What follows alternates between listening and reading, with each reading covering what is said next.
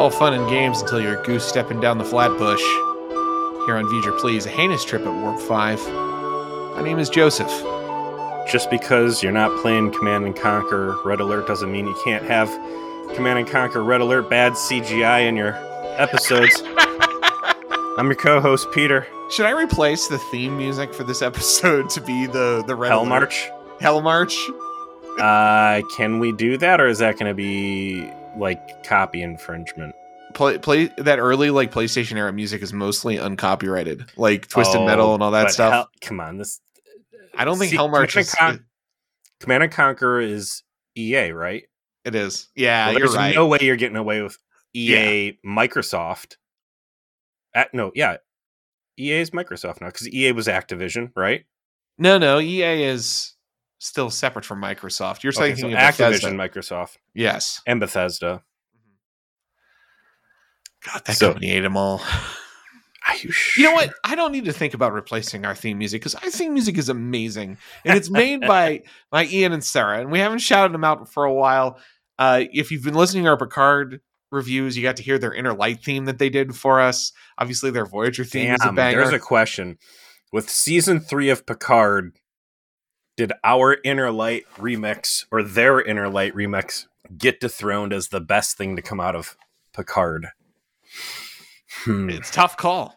It is a tough one. That's how good it is. Yeah, that's how good it is. So Ian and Sarah, thank you again. We even know there's a new banger coming for some episodes this season. So hush. Very secret, but they're the best, and we really appreciate them. Here we are, man. We're finally entering into, unfortunately, the last season of Enterprise. We, again, put it up against it. What was season 4, episode 1 of Voyager? I would have been some Scorpion. Yeah. Scorpion part 1, I guess. Still infancy, man. Next Gen season 4 opened with what? Best of Both Worlds part 2? Much better footing than what this thing's coming in on. But again, it feels like the other episodes, the other series are just basically waking up at this point, you know? And this is their final run. And I believe you've said in the past that they knew this was going to be the end. Like, they're even lucky that they got this. You are correct. There is some fun lore here to unpack before we discuss the first episode. They barely got this season. Okay, they thought they were going to get canceled at the end of season 3. That was part of the reason they baked in a cliffhanger to try and incentivize as hard as possible to get renewed. And this really has to do with the fate of the UPN. Something we actually discussed back when we ripped Voyager for the last time is that Enterprise was from the beginning to the end of its run among the most popular shows on the UPN. But its demo ran too old for them to want to bring it into what eventually replaced the UPN and the WB, which was the CW, a network quite notorious in its heyday for trying to skew towards a much younger demo. So its relative popularity didn't matter because boomers were watching it, or at least, not teenagers. They did get season 4, but it came at a price. The prices were these. First, there is only 22 episodes total. So not 26, 22. We're 4 short. Okay. Second, the budget for these episodes was cut from 1.7 million to 800,000. It was cut in half. Wow. Yeah. So they cut the budget in half, and it was put into the Friday night death slot at 8:00. That's where you put shows to die. Okay. Let's remind ourselves, season 3 performed quite well from a ratings perspective. They actually held the audience through the entire show, which is quite impressive. Voyager never really managed that. They kept bleeding, and sometimes they get people back for a short time, and they bleed them off again. I want to see Jason Alexander. Precisely. Sometimes you just want to see those low butt shots of 7 of 9. Everyone's got a thing. Ooh, The Rock? Don't mind if I do. But season 3 of Enterprise held people's attention. Why would you... Did anything survive UPN? Trying to think if anything actually came over from the UPN. Let's see. Let's see what I can find here. Because if you know that your UPN is doomed and the entire thing, how far out after the end of Enterprise did UPN collapse? 6 UPN's shows survive. Oh, so the network literally collapsed in 2006. This last season was shot and aired from 2004 into 2005. Okay, so it got a little bit longer. Them putting it in a death slot kind of makes sense, but it's like, if you're going to doom this thing, why even bother putting the money in to make these episodes at all? Because they were trying to get to enough episodes to be able to syndicate. That's why they never did, though. No, they did. They got exactly enough. 22 put them to 100. And that's the number. That's some fucking black math, man. Jeez. It is. It is. They gave him just enough. I mean, this is Picard season 3 shit, right? Like, we're going to give you just enough to get the job done and not enough and nothing else. And you've got to use all the parts of the Buffalo to do it. And that's what they left him with. Here's the shows that survived, by the way. The UPN's collapse. America's Next Top Model. I've watched a season of that, I am willing to admit. Veronica Mars. Same, by the way, on America's Top Model. I watched the co-ed one. It was good. Romeo was a real piece of shit. Veronica Mars. Everybody Hates Chris. What? Girlfriends. All of Us. WWE Girlfriends SmackDown. was just called out in the Wikipedia specifically for this episode. Hold on, let me get it up real quick. We're gonna actually jump. Oh, is there lore on the Wikipedia? No, or is it in the Memory Alpha? Golden Brooks. That's Memory Alpha. Golden Brooks. Who's Golden Brooks in this? That's got to be Alicia Travers because it's a black woman. If you're talking about girlfriends, yeah, it is. Boop, got him. Golden Brooks was a regular cast member on the UPN comedy series Girlfriends, so they're cross-pollinating. So not SmackDown, much survived. Yeah, SmackDown, a handful of shows that are in the demo that we're talking about, right? You know, it makes sense. Makes sense. So, okay, so UPN outlasts Star Trek by about a year. Yeah, it's not great math. And this is coming out when? This coming out. This episode aired. The first one, Stormfront, aired 2004 on October 8th, 2004. They were informed that they were canceled on February 2nd, 2005, and the last 3 episodes were produced after that. So they knew going into the last 3 episodes they had been canceled, and that is the decision. And they made the decisions they made for those last 3 episodes and what they would be with that in mind. Which, when you watch them, particularly Demons and Terra Prime, it is very clear they're like, well, we know the show's over, so we better wrap it up, right? We better have an ending. And they do a very good job in Terra Prime of giving an ending. And then for some reason they made These Are the Voyages. And then to this day, no one knows why. But Manny Coda was the one left holding this bag, right? He is our proto Terry Metalis. He's got half the money. He's got to make 22 episodes. How am I doing this? The way he does it is lots of 2 and 3 parters. Because what happens when you do that? You reuse sets, you reuse actors. You hook people into story arcs. Correct. So if I've got a 3-episode arc, I can use the same sets and same actors and get way more bang for my buck. And I spend my $2.4 million to produce those 3 episodes in a way that's much more cost effective than if it was episode by episode and I had to basically start from scratch each time. Brilliant idea, right? Absolutely brilliant. And that ends up being a formula that works so well here throughout the season. Just these 2 to 3 episode mini arcs are really, that serialized approach is just perfect for Trek in a way that they've never tapped into since, which is, I think, unfortunate. And I think didn't really do prior. Again, I can't talk to DS9, but It's certainly not anything you saw out of Next Gen.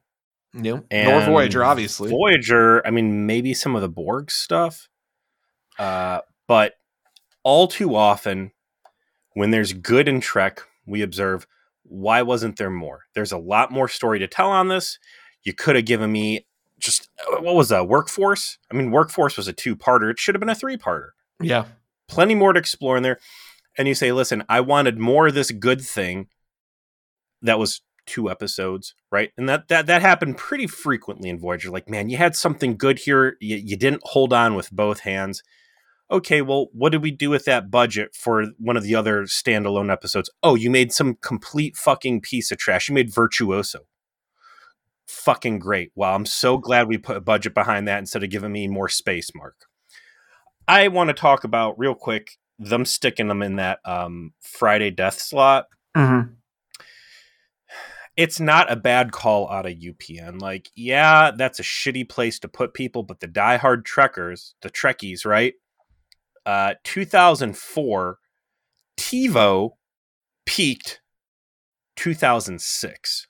And that was with 4.36 million users. So the DVR market, I can't find exact numbers for 2004, but the DVR market's getting real at this point. And the DVD market's getting real too, which is another reason why you're making this show, right? Like, we have not talked about the consumer market for physical media in a while. I think the last time you and I really had a discussion about it was when we talked about Battlestar Galactica. And how well, we just talked about it, and you as the audience would know that if you weren't cheapskates and you're on our Patreon, because we talked about this heavily for Event Horizon. It's very true.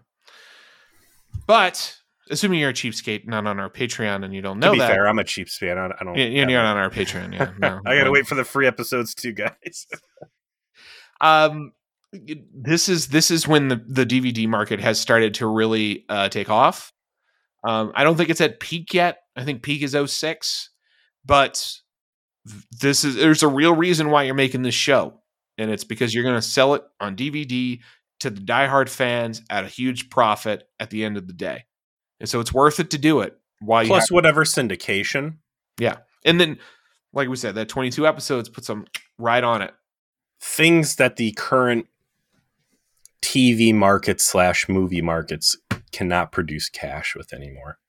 The inclusion of DVD and secondary market sales and what that costs Disney is something I'm happy to talk about for hours. But we got bigger things to talk about right now. We got to talk about Nazis. Unfortunately, Joe, let's go back in time. Not to 1946. We're going to October 8th, 2004. Stormfront. This is season 4, episode 1. I know that Nazis are a worn out bad guy. I know, as we will doubtlessly mention multiple times, that this episode has truly embarrassingly bad CG at every level, except maybe the glamour shots of Enterprise itself, which are still like, it's still beat up and actually still looks pretty good. Before we launch in, and I'm going to give you the floor, I think this episode's awesome. I think this story works fine. I think that this is actually just quite compelling on its own. It's alt history, via science fiction, which is fun. Characters are really well fleshed out, and people are into what they're doing. And Nazis might be a bit old, but you know what? Fine. I can take a Nazi now and then. The floor is yours. Interesting. The last line of my notes here simply says, whack. Before I go into why, the CGI in this, like we pointed out a lot of bad CGI. I put the picture up in the trauma support group of the Panzer tanks in front of this White House that's kind of burned with these awful flags. And it really just struck me like this is literally like Command and Conquer. Yeah. Red Alert. Great game. Loved it. Not the biggest. I don't know. Maybe I couldn't tell you what the fucking budget was on. There was a lot of bad CGI and whatever, right? Like that's cool.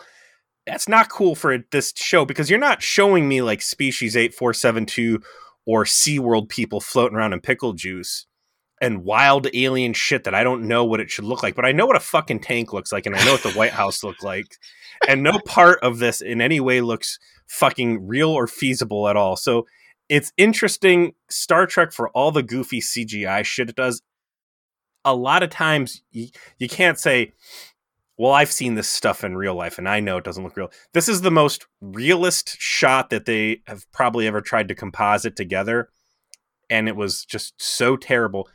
But in light of the fact that they had their budgets cut in half, I think that is going to be something we need to keep in mind for the rest of season 4, because if you're focused on telling good stories and there is going to be a built-in budget that is required of your show with spaceships flying around doing space battles, you're going to have to cut corners somewhere. And I think CGI is a fine. If it's between getting shittier actors or having shittier CGI, I'll take the bad CGI. Yeah, no, absolutely. I felt like the practical stuff of this was fine.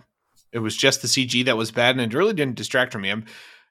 I get you. I kind of knew you weren't gonna like this, but I loved it, and I liked that it started like, okay, we're right back. We're gonna do another fucking previously on Enterprise, right? We just got done with this Xindi shit. It just stopped. They're coming home. They're taking the shuttlecraft. They're going to San Francisco. What the fuck is going on?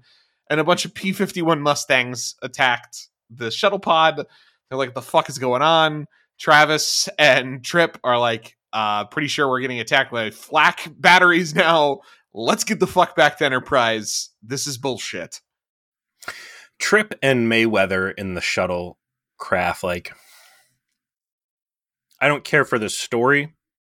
I think the writing is pretty solid, and I like the thought and consideration that's going into decisions and situations happening. On the surface, you can sit there and say, obviously you guys are in the fucking past. Mustangs are attacking you. There's no radio. There's no EM fucking shit. Like, you should be able to look down and say, hey, we don't see Starfleet headquarters. Like, this is completely wrong. But exactly what you said, like, these guys just repelled the fucking Death Star attack as it was coming in over, Andor, right? Mm-hmm. Everybody is burned the fuck out. These guys are fatigued. All they want to do is go home. And also they're all grieving for the death of their captain. So I think it's pretty legit hall pass to write these guys that, like, sure, they don't have their thinking caps on because everybody is just... They're fucking pissed. They're done with this shit. They thought they finally, we put up the biggest W there is. They watched half their friends fall off a railingless bridge into a bottomless pit. Makos got killed. Like, come on. Hayes is dead. Yeah. Archer's dead. Everybody had, like, fucking cracks and crevices all over it, which... Why don't they have that cracky, falling apart, crumbly skin? Did it take them a long time to get back from wherever they were? Because they went through a boom tube to get back to Earth, right? Yeah, but whatever. It went away quick. It doesn't matter, right? Like, who wants to put that naked? They put a lot of Vaseline on it. We're cool now. I think we're cutting ahead just a bit here, but the scene where they're, like, discussing that, oh fuck, we're back in time, and, like, T'Pol is trying to be very professional. It's like, do this, check this. This is the next thing. And Trip just loses his shit. He does a very human thing. He's like, I don't want to fucking hear about how the official stance that Vulcans don't think time travel is possible. We're clearly 200 fucking years in the past. Who knows why? God only knows why. But that's obviously the situation we're in right now, and we got to fucking deal with the fact that that's our situation. And T'Pol does not react poorly to him doing that. He just is like, you're right. I have no idea why we're here. They use Mayweather more in this, where he's, like, actively involved in discussions and he's in the plot more, which was nice. I can't believe I just said that, but it's nice. And, like, what if we're here for a reason? They bleed him in that scene particularly, like, maybe we're supposed to be here. I'm like, are they trying to paint Mayweather as, like, the mystical old black man? Is he the magical Negro? Is that where they're going with this? Is this Key and Peele talked about this? I remember this quite specifically. No, Mayweather's solid through this whole thing. Because, again, he's not really in it heavily. And that's his sweet spot. There was a moment there near the end where it looks like he wanted to solo all of the Nazis with his ray gun, and Trip's like, no, they're not ready for your power. You can't unleash those obsidian engines of death that you have that some people call arms. I know what you're capable of, Travis. That is a weapon of mass destruction. We must allow them to take us prisoner. We open with Archer being transported, and for whatever high priority prisoner asset he is, they've just got him in the back of a fucking wagon like it's the intro to Skyrim. Oh, yeah, it's like, hey, wake up! He's just bouncing executed. He's just bouncing around back there with a horse thief. They get ambushed by dudes out in the woods.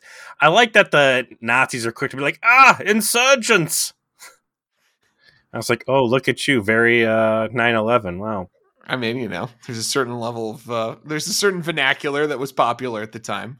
And like everyone playing the Nazis are clearly American actors doing terrible German accents. Terrible. Which is juxtaposed by the fact that in the teaser from last season, it was all people speaking German and it was subtitled. And now it's like, listen, hello, Mr. American. It's budget cuts, right? J. Paul Boehmer. This is the Nazi, I don't know, SS agent that's sitting in the back of the Skyrim wagon with him. That's the same dude from Killing Game, right? The Hirogen. The last time we got to see aliens wearing Nazi outfits. That's true. That poor man. He just plays Nazis. He plays a Nazi in 0 Hour. He's the same guy, and he's the Nazi from Killing Game Parts 1 and 2. You're absolutely right. Like at a certain point, you'd be like, listen, guys, I appreciate the work, but you are doing irreparable damage to me in Hollywood right now. Please. Although time was not terribly kind to him, because like when he was the Nazi captain that impregnated B'Elanna. Yeah, in Killing Game, and he's just much more like Aryan super race in that one, and in this one he's like clearly a lot fatter. He's like gotten a lot older. It's okay. We can say that about him because we are older and fatter as well, and German. Oh damn, dude! I forgot he's also Mestral in Carbon Creek. He's one of the three. This guy's done some work. Is he the one that stays back? No, he's the one that had a real chip on his shoulder. You're right. He is the one that stays back. He's the one that's sweet on the bartender. He is the one that is supposed to be in Detroit. What was that? Oh, how was that terrible episode? I've already blocked it. Carpenter Street. Yeah, he should have been in Carpenter Street. You're absolutely right. He was the one that stayed behind and may or may not have had sex with that bartender. And he is also the one from Voyager Drone, where he was a ninja turtle. One of the worst. He gets exited pretty quick in this one. It's perforated by the Resistance. And as we will see, the Resistance is actually a bunch of Italian gangsters from New York, which I really liked. We will get to know them relatively well through this episode in their strange like little resistance cell of these two Goombas and the Black Lady.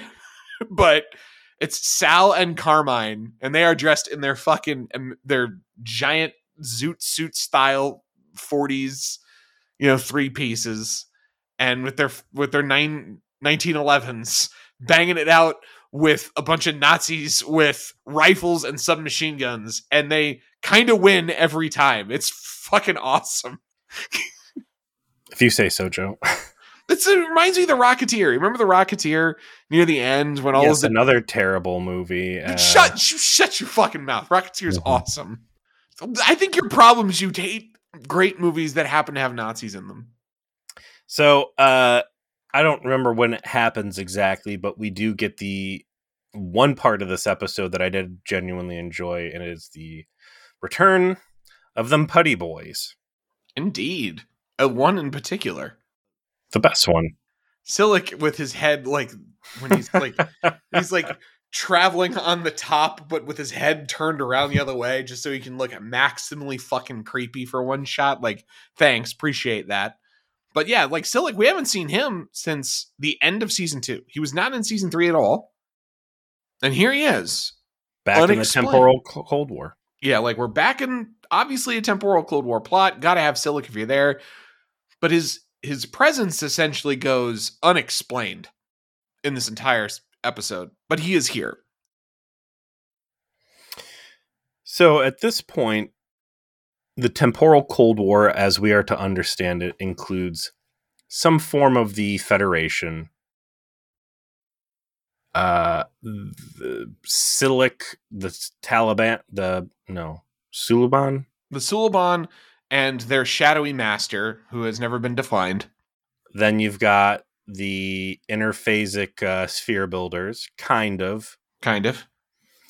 And then these fucking red-eye vampire demon dudes. The Nakrul, who we've never heard of until now. I don't even think they say the name in this. Do they? Daniels does when he finally talks to Archer. So, speaking of them, we actually do finally get a little bit of dialogue and background when two of these guys, they're both in SS uniforms because we want to make sure you know they're the bad guys. Mm-hmm. And they're having conversation about how the American prisoner got captured. One of them's like, who cares? It's just an American. The other one's like, yo, he had a super science communicator on him. So clearly he's a temporal agent. You're fucking stupid. Go get him. And he's like, gives his yes, sirs. And the Germans are all around and are unfazed. So clearly whoever these guys are, dressed in their uniforms, are allied with Nazi Germany. And we find out, I think in the next scene, that it's 1944, and the Nazis are in the middle of fighting in North America against a still resisting United States. And there'll actually be a map that shows like the Nazi invasion is basically the northeastern seaboard, and like the battle lines are presently like Ohio, Columbus, all the way down through kind of like Virginia to the sea is kind of the front line. So this is like super duper impossible level Nazi achievements. Like they've captured Moscow, like they've done it all, right? And the clear indication we'll be left with is the reason why is these aliens with some degree of super science have been backing their plays. They're getting power leveled. Nothing like your friends with the sweet epics giving you a hand through the dungeons. So to talk about this more out of order, there will be a scene later on in the White House where the head demon guy, Vosk. Is it Vosk or is it Gareth? Vosk. But it's... Let me see here. Vosk... Vosk is the leader. So which one's Grath, the subordinate that fucks up? That's correct. Do you know who that is? No. Grath, the subordinate who fucks up, is actually the guy who played Tuvix. Oh my god, you're right! Mm-hmm. Oh! Which is pertinent because we just watched, or at least I just watched, season 4 opener for... Man, wow. Think about that. That's season 4 of Lower Decks focused on Tuvix, and then Tuvix in the season 4 opener for Enterprise. That's some like moon level. That is some moon landing was faked level conspiracy. By the way, spoiler: if you're a Patreon subscriber, you're gonna get a special Lower Decks review soon because Peter and I finally both watched it. We got things to talk about. Good things, very good things. So yeah, you got Tom Wright playing the subordinate who had a little moopsie and let the Archer get away. The head guy, Vosk, is talking to the head of German forces in North America. And there's a cool dynamic here, right? The aliens are power leveling the Nazis, and they're saying, hey, look, here's some cool weapons tests. We got like fucking XCOM rays. We're blowing up reused stock footage from the Killing Game, which I thought was clever. Did you see Of that? course. Yes. We need some period-specific explosions where there are Nazis, and here's old footage from Voyager where there's Nazis and period-specific buildings blowing up. We can build you plasma rifles that just fucking drop shit, but we need to build the batteries, and that's going to require a lot of resources. And the aliens are like basically dangling carrots in front of the Nazis, like, hey, we can give you more sweet fucking weapons. Massive resource drains, as we will come to find out, are not for weapons. They are for selfish reasons. And Nazi leader guy is like, none of the stuff ever substantiates. You show me cool videos, we give you tons of resources, but where is it? And he basically starts to divulge that there are cracks in the Nazis' success up to this point. Which makes a lot of sense when you consider, like, they've been obviously been giving some assistance to them, but you still have a massive military operation against the entire globe. And even if you've got a half dozen super weapons, that doesn't, you still have got to deal with too much shit for that to always be enough, right? You have to occupy physical area, and they are in North America. They've taken Berlin. They're heavily invested in Africa, on top of whatever is still going on in Europe. Doesn't seem as though the UK has fallen, because Winston Churchill does have a broadcast that's recorded, but the dude says, it hasn't been said to Hitler himself, but there are many who say that we have spread too far too fast and, been reckless in our advances. And I thought that was a really cool dynamic. Mm-hmm. And then the alien dude's like, well, you wouldn't have gotten where you're at without us. So clearly we're still invested, and now's the wrong time to start severing a good relationship. And the guy's like, well, I didn't say I wanted to sever. He's like, cool, then give me, all of the carbon in Russia, or whatever ridiculous, whatever the Chernobyl level resources that they want. And I like that. And that's kind of reflected through the rest of the episode too, with there's an occupation, but it's not really an effective occupation. There's quite a bit of... The United States has not actually given up. They are still actively fighting. They just, are dealing with people having invaded the country and are have a front line and are trying to beat them, which is stressful. Like, you're trying to occupy territory of people who don't want you there. They're disrupting your supply lines while an active army attempts to destroy it. Like, this is not a situation I want to be in. I think I'm cold to this episode because we did just do alien Nazis in killing fields, but I also just played through the 2 Wolfensteins. Oh, wow. Yeah, you're Nazi'd out. Yeah, I'm alternate history'd out. Yeah, I'm fresh on this. I haven't played a Wolfenstein game in a while. I haven't seen a Nazi in some time. So I highly recommend those 2 Wolfenstein games. That was New Colossus and I forget what the other one was. Did you play those? I played the first one. Second one's super good. And they do some neat stuff with like Game Hub and like a little bit RPG-ish. I recommend it. I really like the first one because Jimi Hendrix is essentially one of the characters in your resistance hub in that game if you pick the younger guy instead of the older guy at the beginning. And they never tell you it's Jimi Hendrix until the end when he buys the farm, but he does it while doing the Star Spangled Banner on his guitar, like Jimi Hendrix did. It's well done. Maybe when I'm un-Nazi'd out, I'll give that another give that a go. Yeah. We cut back up to Enterprise between these scenes, and we get the kind of the download of like, yo, this is alternate history. This isn't right. This isn't correct. We also get Trip actually actively going to apologize to T'Pol to say, I blew up. I shouldn't have done that. I'm distressed. I was expecting to be on a beach right now. And T'Pol's like, I thought I was going to go home to Vulcan. We're all in the same boat. This Lucky is for you, I spent summer vacation coming down off my space crack addiction. Not entirely, though. Her emotions are, again, like, very here on her face, right? Like, especially when Archer comes back alive. It's all here, and it's very well handled on Jolene Blaylock's part to convey a subtle level of emotion, you know? What's not subtle is as she's leaving sick bay, or no, I'm sorry, Phlox is trying to bribe Porthos to perk up, and chicken liver's not cutting. He's going to go see if Chef's got some. He's such a sad dog.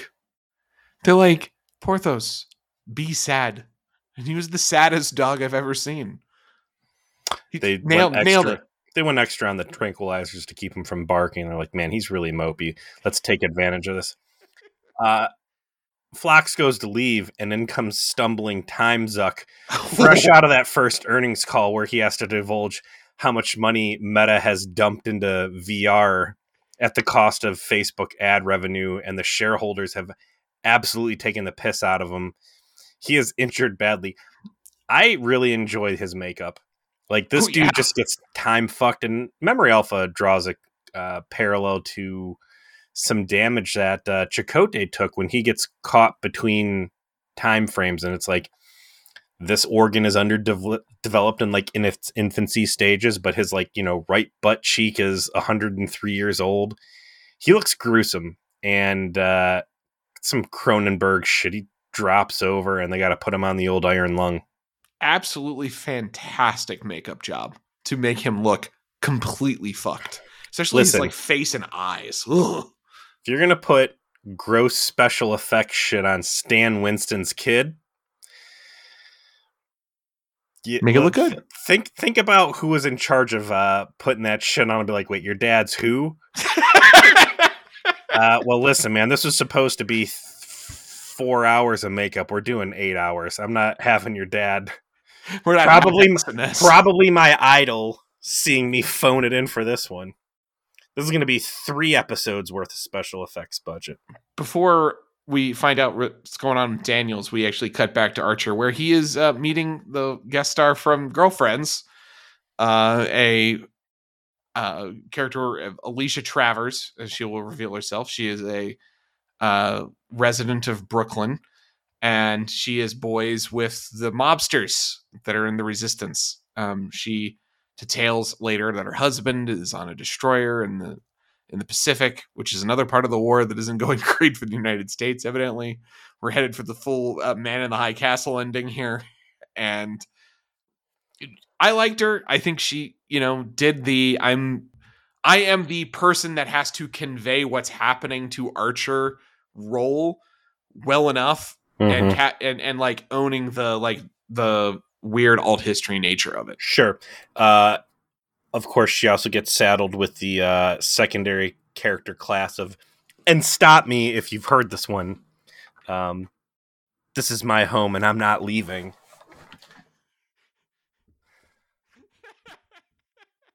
Every time this person is encountered, all I can think of is Data standing at the end of that fucking aquifer and just blowing up those people's water supply and being like, there, now you all die if you stay.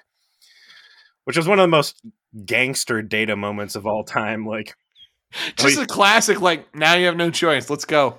I solved the problem. I made you leave. You might think I'm being unkind. Be happy you are not Kivas Faggio, and I did not just murder you with the Veranti disruptor. Move on with your life. So, yeah, we will come to find out that that's they're in New York. Archer is still confused about this entire thing. They think he's in the Navy because he had a patch for the USS Enterprise, which in this timeline has sunk.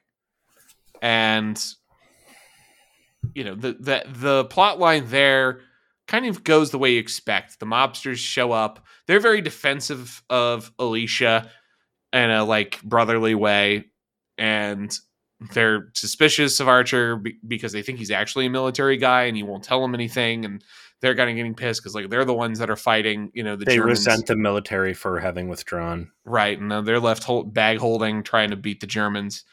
But they definitely it's everyone's coming together, right? Like, there's even a scene later where the mobsters are like, man, it's like all the Irish, the Italians, the coloreds, the broads, we're all together fighting the Germans. That's a They're like this gang, that gang, just this entire race of people. It's generally black people. I don't know much about them. You know, I want to go back to Mayweather's line. Maybe we're here for a reason. Yes, I know how this works. We all watched a lot of Quantum Leap. You've been flung back at some point in the past to correct a wrong before you can move forward in the future. And unfortunately, Dr. Samuel Beckett's Swiss cheese effect is so bad here. He can't piece together what's going on just yet. He's playing stupid for a couple reasons. Not that they have any sort of strict temporal edict, but he did see one of the alien German soldiers, the SS guy. And he eventually brings it up to Alicia, like, I need to, you know what, that's my next play. My next play is I need to fucking find this guy. Like, if there's an alien here, clearly they've got fucking answers for me. So we're going to find him. I like that the aliens are secrets within the Nazi party, that, you know, they're in there and they're wearing uniforms, but it's not common knowledge that there are aliens on Earth. And they have to do some underworld street action to basically set up a meeting and trap one of these guys, which Sal arranges. He's a loan shark, believe it or not. And he agrees to take 20% off of what a guy owes him to arrange a meeting between Archer and one of these demon dudes. Before that pops off, we do finally get the first discussion with Time Zucc back on Enterprise. So T'Pol tries to talk to him. We do see that Daniels is the reason why Enterprise is in the past. He confirms that. He then says, well, what's happened is that the Cold War has become a hot war. Now we've got active agents who are attempting to disrupt the time-space continuum to try and destroy the other factions. This has created paradoxes and turbulence in the time stream such that past and present no longer align. It's real fucking bad. That's why I have like a baby eye and an old man eye, and I look horrific right now, and I'm gonna like die in a short order. And he's unable to convey what to do except to say stop him to T'Pol, but remains alive for a conversation with Archer later. In the future, they show you how to save your strength until you want to talk and die in front of the right guy. I like the scene where the mobsters are buddying up a little bit, and not Sal. What's the fat one called? Carmine. Carmine's like, here you go.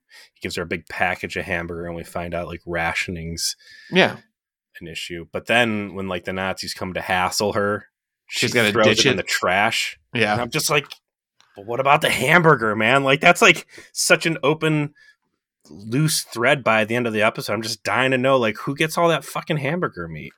I mean, I think that's there just to show that like Carmine and Sal are genuinely like invested in Alicia's well-being, you know? Yeah, they're real sweethearts. So like they're trying to make them as sympathetic as possible, and I think they achieved that. The next move is the next move is Sillick. Yep. Sillick, he's finally makes his move. What the fuck he's doing, right? He's on Enterprise, he's cloaked, he's skulking around. And he's not able to say, hi, John. You know, like there's no John to say hello to. So he's got to say hi to Trip. Now, it's been a long season 3. All right. And he is not, he's rusty. He did not spend his time off training. He's been eating a lot of hamburgers back in old Detroit. And meanwhile, Trip has been through it, right? He has had to do a lot. He's had to like break bread with a man who murdered his sister and then watch him get killed anyway, and fucking got all those rashes, and he banged out T'Pol, and like there's so much that's happened in his life. Shoot out Seth MacFarlane. So when Sillick shows up and pulls a gun on him, he's like, get in the shuttle pod. And then they get in an argument over which door. Because, you know, the top. Sillick thinks, you know, okay, it's Trip. It's no big deal. And then Trip shows him like, I know you might think that this side hatch is on like these heavy duty hydraulics and it's probably slow, but what if I told you it's basically a Honda Civic door and I could slam your fucking arm in it real easy, knock that gun out, and put you in a chokehold? When finally, after getting his ass kicked for a few rounds, Silk decides, you know what, I'm going to eat some of this limited special effects budget while I go putty boy on your ass. And then zaps him, but doesn't take him, and actually like takes him out of the shuttle bay, which was, like a bro move that Trip reflects on later, actually, quite explicitly. That was real nice of Silk not to depressurize and fucking blast me in the face. So clearly, Silk, reading into this, Silk is opposed, or will, I think, ultimately be opposed to the demon dudes. Looks like he was trying to cooperate with Trip and was going to do one of those, get in the shuttle, we'll talk about it later. And, so like, if you already knocked him out, why wouldn't you just throw him in the shuttle and bring him down with you? As he's flying away, Trip rats him out. T'Pol pops off a few shots with the phase cannons, which you might think would be enough to blow up a rinky-dink shuttle pod, but it's able to limp off, crash land down on the surface. So they are able to track the shuttle because of the damage to its like plasma engines or something, and leaves a trace that they feel like they can transport an away team down within 3 kilometers of where it is. So ultimately it is Trip and Mayweather again who are going to go down, this time in civilian clothing matching the period, which is kind of like close to 22nd century civilian clothing as we've seen, which is kind of nice. Listen, if you got fucking cowboy outfits, you sure as fuck got some newsy outfits, right? Very true. And they go down, they find the shuttle pod kind of close to the like active battle zone, I guess, against American forces. And they are unable to fix it. And we're going to see something we've never seen on Enterprise before. We're going to see a shuttlecraft actually explode. We're going to see a shuttlecraft that becomes a Nazi clown car. Very conveniently. This fucking ridiculous. I haven't seen dummies rush into a potentially lethal confined space like this since Trip did it when they found that future shuttle pod. What was that called? Oh yeah, with the TARDIS in it. Yeah. So I mean, this is kind of established human stupidity as far as Enterprise is concerned, but like they're like, oh, it's like literally we're like, oh look, danger, we should all stand around it. What is this crash landed thing? I don't know, but do you think we could all fit in there at the same time? Yeah, well, there's not enough. Put your gun over here. Hey, sit on my lap. All right, well, what if you put, okay, look, wow, they're like cats. Hans, is it like a Volkswagen? Fluffing It's like they're cats and they want to, oh, there's a box, we must all be in the box. Now that we're in here, now what? Oh, I don't know, I wonder if there's any bombs. There's bombs. They blow up. There was bombs. That high-pitched whine you heard, that was a bomb. You're all dead now. Yeah, they sprinkle catnip in there and they all just fucking pile in and blow them up. I think that's probably the most people I've seen Trip kill in one swoop. It's true. That was a lot of bodies he piled up, and with no hesitation, because of course Nazis don't count. Yeah. No, Nazis never count. Meanwhile, Trip, Sal, Carmine, Alicia, they're confronting the failed alien underling. They get him to step out of the shadows by all pointing their guns at him. Like they've all got 1911s. Like, we're just gonna shoot you. And sure enough, he's an alien. Archer takes his communicator off of him, starts asking questions. He reveals, like, I know you're from the future. Like, we know your ship's in orbit. We're building a thing. He kind of like gives up a little bit of information. But unfortunately, probably because Sal shot him once in the hand to get him to talk, the alarms are going off, and the Nazis know that there's people doing things and they need to do stormtrooper stuff. And so they leave, but in an absolute pro move, Sal just turns around and was like, are we done with this guy? Blat, blat, blat, let's go. Well, not quite. That guy, the the demon informant makes the critical mistake of talking shit while everybody's trying to run. Oh yeah. You know, we're gonna win. You guys are gonna die. He spills the beans that they are trapped there. They don't want to be there, and they are using the Nazis to gather resources to try to build a way off the planet. He gives them everything they want. They're leaving. He goes, and fuck you, and fuck your mother too. And then they're like, oh well, we're actually not good guys. We're like kind of neutral. I'm more neutral evil, but like just like being cool right now. So I'm not cool with you. Bang, bang, bang. Mm-hmm. All right, let's get out of here. See, I'm like, I'm full of monster. Bye-bye. Like, that's nice. It was good to see. And as they're running, unfortunately, Sal gets gunned down in the street because the Nazis catch up to him. Mm-hmm. He just gets machine gunned and falls down out of frame, and he's just done. This apparently ignites in Carmine the fucking eye of the tiger, and he promptly, like, if Enterprise is generally where bad gunfights come from, that memo did not arrive in 1944, because this dude goes boom, boom, boom, boom. Like, these Nazis with submachine guns and rifles are nothing to this Goomba with a pistol. He's just headshot. Like, get this guy onto Enterprise, put him in Reed's spot. He's clearly better. Well, fuck Reed. I mean, he can take over the Makos. Like, this dude I don't think he's going to fit that jumpsuit. Material. Yeah. He'll come with a bunch of hamburger for you, and then he'll kill all the Nazis.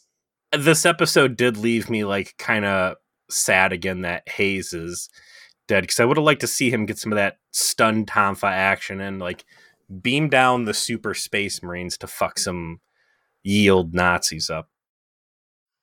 They get down an alleyway. Carmine's holding them off. Girlfriend is holding them at bay with the pistol, while Archer is fucking with this alien doodad he stole off the other guy. He has no reason to leave this thing as a communicator. It could be a gun. It could be a garage door opener. Could be an iPod. Yeah. Could be a grenade. Sure. Yeah. It could be a thing you click just to sterilize people's nads. Like, who knows? Could be a jaw harp. Fortunately for him, it is actually a communicator. Funny that. And just in the nick of time, right when the stormtroopers have him surrounded, and then Tuvix steps up and is like, I got you in check, bitch. No, it's Vosk. Tuvix died. Tuvix got blasted. Who? When? Tuvix was the underling that sucked. Is he the one that got... No. Yeah. What? Grath? I don't believe you. Grath got killed by Sal after Archer interrogated him about Nekrull's presence on Earth's past. That's literally from the Memory Alpha. So he goes into undercover mode? They killed Tuvix? Yeah, they killed Tuvix. I see all these guys look the same. They're not... All right, well, R.I.P. Tuvix squared, I guess. The head bad guy now has them cornered, and Archer's like, fuck you, and he's like, well, fuck you, I'm going to shoot you before you leave.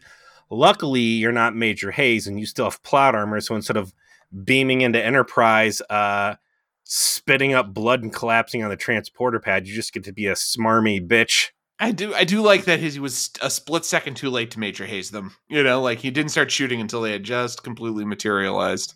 Yeah. Then the lady's like, oh my god, thank you so much. And then Archer's like, listen, before you get too excited, you're dead now, kind of. Your soul is gone. Like, you're like a lot happening right now. I don't want to explain it. It's kind of wild. You're not going to be in the rest of this episode. Yeah. But yeah, I'm from the future. This is a spaceship, whatever. We're all undead. You're undead now, too. Whatever Great made you human is gone. When Archer goes back up to the bridge, though. Goes up. Hoshi just runs over and hugs him. Because they're, exes. Right. Hoshi, who has nothing to say about maggots ate my brain. Right? Yeah, she's a fucking trooper. She's just back at work. Like, she does. She should have like 2 band-aids on her fucking head. Like for a while. And then, I think some really excellent face acting on Jillian Blaylock's part as Archer like turns to her. And it's like, I guess I missed a lot. And she is just like so happy that he's alive, but she's trying to keep it inside. She's like, oh my god, I haven't been this happy since the last time I thought you died, but you were still alive. This happens a lot. I'm ever since I started smoking space crack, you just die and come back from the dead over and over again.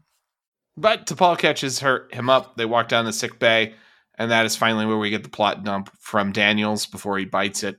Who these guys are, what they're the real bad guys of the temporal Cold War. We're in the end game. He slipped our grasp because he had a stealth time machine, which is some tech we even didn't have. So we didn't know where he went, and because we didn't know where he went, he was able to change time in a way that wiped everybody else out. And now he's trying to build a portal back to his time. And if we don't stop him here, which is why I pulled Enterprise back, then we're all fucked. And the temporal Cold War, the temporal war will have been fought to everyone takes a loss. But if you stop him here, we can prevent the war from ever actually occurring. Speaking of stealth tech, why didn't Zucc take back his old Helix shuttle? Because they dropped it off back at Earth when they arrived after the Xindi attack. That has to be the answer. Hey, we're going on a suicide mission. Let me give you our best fucking thing. So you cannot use it when the Xindi show up and kill everybody. So you got to stop them. Cut back down to the surface to head Nazi guy. Tripp and Mayweather got captured by the rest of the Nazis. You know, he's like, I'm going to interrogate you too. I'm evil. Brainworms for you guys. We got some of those from the last bad guys. They bought a whole Costco pack of brainworms. Passed it down to season 4. And then he goes to look over his, super tech thing. Like, yes, I am evil. And that's yet again continued. More like would be right at home in Command and Conquer Red Alert. Not an exaggeration in the slightest on your part. No. Not in the slightest. This one looks significant.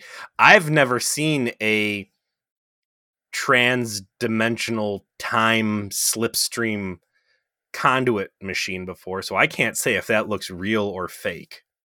So that could be bad CG. It looked like good CG to me. I know it certainly looked more real than a tank in front of the White House. But by the end, I mean, we've still got some big open questions that we have to answer here. What about the hamburger? Hey, listen, I know you weren't the biggest fan because you Nazi'd out, but I'm eager to see this get closed out. We're going to finally have the end of the Xindi arc. We're going to have the final end of the temporal Cold War. How's the Xindi arc not closed out yet? Because they're not home. Listen, this episode needed to be 1 episode long. Exactly. It would have been... Nazi aliens would have been cool as we jump into this weird time thing. Oh my God, this is real zany. We get out of here and then we're back in the future. Like spending time mucking around in the past. Again, I still feel like this is happening too close to Killing Game. Aliens and Nazi outfits. It's too close to Killing Game. When do we get out of this? Is there another full episode or are we back into the future? Why don't you take a look at next week? And I'll tell you. I forgot we did that. We've been on vacation so long. How do I do this? All right. How do you podcast? Stormfront Part 2. There's Enterprise still all fucked up. It's flying at some more of these... fighting a Stuka. Yeah, it's a Stuka. Okay. With the unlikely help of Zucc, spoilers, Archer closes in on the temporal operatives whose actions have altered Earth's past and threaten to destroy all of time. And we didn't note this episode and that we just watched and the next episode are actually both written by Manny Coto, which is going to be a running theme. So this was Alan Croker too. This next one is going to be who? David Stridon. Yeah, you're not seeing a lot of new names on this direction thing. I wonder how that factors into like budgeting, and if this point they're just like, listen, we're not doing any more. I'll be curious, actually. Do you think we've got any Star Trek Film Academy former actors? Is there Frakes? Is there B'Elanna? Is there any Robert Duncan McNeil? It's a good question. I'm checking through to see kind of where we're at, and I'm seeing a lot of Livingston, a lot of Vijar. LeVar does make an appearance. Oh, that'll be a good one, I'm sure. Actually, is a good one. Michael Grossman. Roxanne does make an appearance. It's another good Sexy. one. Get out the body It's grease. actually a very sexy episode. This is the sexiest episode. I don't know. No, it's probably not. You're probably wrong. But yeah, mostly the names you'd expect. There's the regulars from the cast directors that have been doing Enterprise do look like they show up.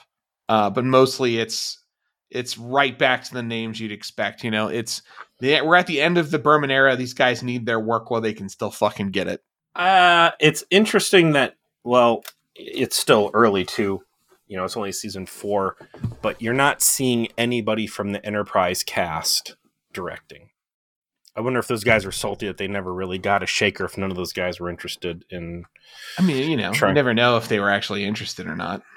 I have no idea if someone like, you know, John Billingsley just thought he could have that dad bod forever and ride that paycheck.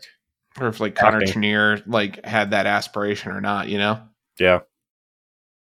But yeah, no crazy new names for the most part in this. It's just a lot of the tired and true ones you'd expect.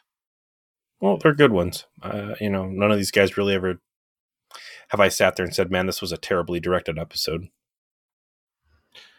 All right, man. And thank you, everybody, for listening to us here on V'ger Please. Email us at v'gerplease@gmail.com. Oh, I'm sorry. We forgot a shout out. We forgot it. We're going to put it at the end. Easter eggs. Shout out to our Antarctic correspondent who has returned successfully from his the frozen north, from his time in McMurdo Station. So if you remember, we remarked on a gentleman who kind of had to drive by a bit to kind of tell us about the fact he was listening to our show with his fellow deployed military members in McMurdo Station in Antarctica, and we thought that was wild that we had a claim to potentially being the most listened to podcast in an entire continent. But he got back to the real world and has been catching up. He actually jumped on our Patreon. He's been chatty in our Facebook group, and sure enough, as you'd expect, people who work in Antarctica tend to be nerds. They like Star Trek. So they would watch Star Trek, and then he would put on our corresponding episode where we would review it and introduced a whole group of people to V'ger Please. Is the word you want to use. He subjected them. Inflicted. Props, my friend. Props for spreading the gospel of V'ger Please in the frozen wastes and making us possibly the most popular podcast in Antarctica, at least for a short time. We appreciate you. And we want all you to be fans like that guy. Strive for that excellence. We'll see you next week.